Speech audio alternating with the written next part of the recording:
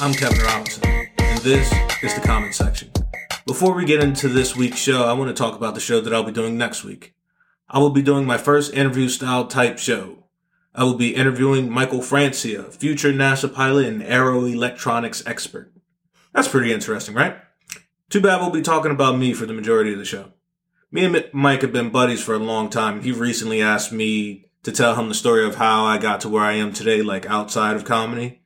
And as I'm telling him the story, he's laughing and insisting that I tell this story on the show. So I decided for my 10th episode special, I will tell you guys the story of my life before comedy, and maybe it'll help you guys know me better. Also, I'll be changing the intro music for the show to a more calmer beat, following some feedback that I got from you all. I think I already have the perfect fit. So lastly, follow the show on Twitter at comments_pod. Let's get started. I was having a conversation with my friend the other day, and she said, I can never date somebody named Kevin. It's just too plain sounding. And I was like, fuck. She's right. Kevin is one of the most plain sounding names ever. If it were a seasoning, it would be flour. And you pair Kevin with Robinson, that's just like adding celery. Just a flavorless splash of dry mush. It doesn't taste bad, but it also just doesn't taste. I bet you my name is why I get almost every job interview. Yeah, HR departments take one look at my name and say, good Lord, he's perfect.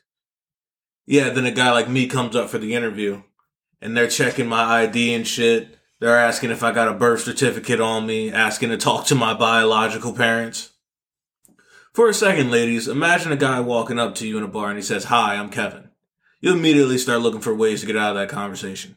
He could be saying some of the nicest shit. Like, hey, I saw you from across the room. I thought you looked really beautiful. Can I buy you a drink? And you just couldn't get past the name. Because it's not one of the cooler sounding plain names. Like, a guy could come up to you and say, hi, I'm Sean. You'd be okay. He could come up and say, hi, I'm Tyler. You'd be okay. But, he's kind of pushing it. A guy comes up to you and says he's Kevin. And they look at him like the coach that's got to cut him from the team. Oh, I'm so sorry. You just didn't make the cut. But I think we can all agree that that's not the worst name you could hear. Ladies, imagine again for a second. A guy walks up to you in a bar and he's charming, well put together, handsome, like a solid 8. He starts talking and he's saying all the right things, like he could change the oil in your car and he also likes Greg's Anatomy. So he gives you his number, right? Baller. And on that paper, scribbled right above his number, is the name Ebenezer. You set that paper on fire and you drink so much that you forget the entire night. There's no inverse for that for men, though. Men will fuck any name out there. Oh, what, your name is Debbie? I'm already thinking about telling my friends about you. Martha? I love Martha Stewart. Unless they had like a dude's name, like Charlie, I guess that's cause for alarm. If you watch certain movies, I guess the name Amanda is off limits. I guess I could never do like a Jordan, but even in my head, I love wearing Jordans. I'm probably wearing them as she's telling me this in the bar. This is clearly a sign from God that I must be with this woman for the rest of my life. Y'all see that new Meg Thee Stallion video with Cardi B? Yeah, I haven't seen it, because I go to church.